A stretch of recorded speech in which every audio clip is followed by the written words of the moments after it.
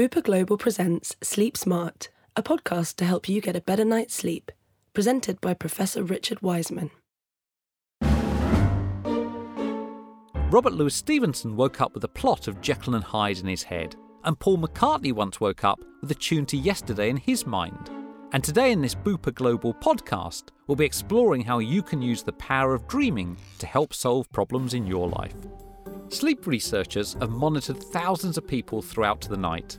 Their work has revealed that you dream about 5 times each night, that your dreams gradually become longer as the night wears on, and that your final dream lasts around 30 minutes. However, perhaps the most curious work concerns the extreme negativity of your dreams.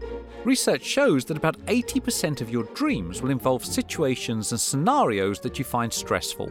Falling, fighting, and of course, showing up for work completely naked. Researchers have also found that when you experience traumatic events in your life, your dreams become even more negative.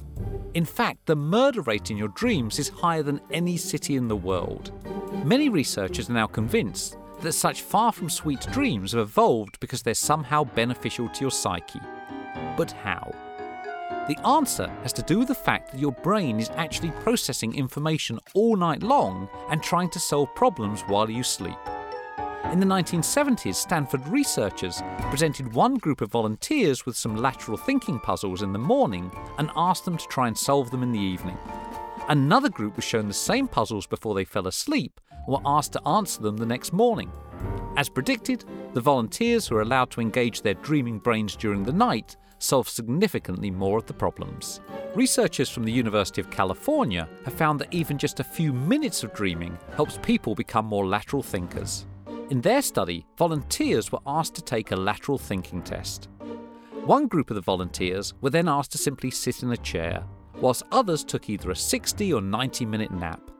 Because dreaming doesn't start until about an hour after a person has fallen asleep, only those in the 90-minute nap group had the opportunity to dream. All of the volunteers then took the lateral thinking test a second time, and only those who had napped for 90 minutes solved more problems. More recently, Harvard sleep researchers have wondered whether it's possible to use the same power of dreaming to help people make important life decisions.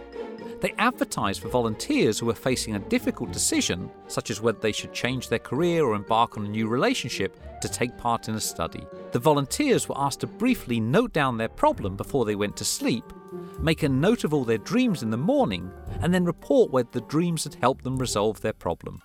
Remarkably, about 50% of the volunteers actually had a dream that related to their problem, and about 70% of these found a solution in their dreams.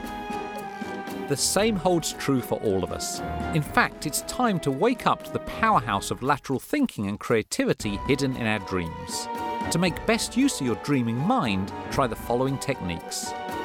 Briefly jot down your problem before you go to bed, and if possible, find an object that's connected with the problem and place it on your bedside table. Then, just as you're falling asleep, mentally tell yourself that you want to dream about some possible solutions.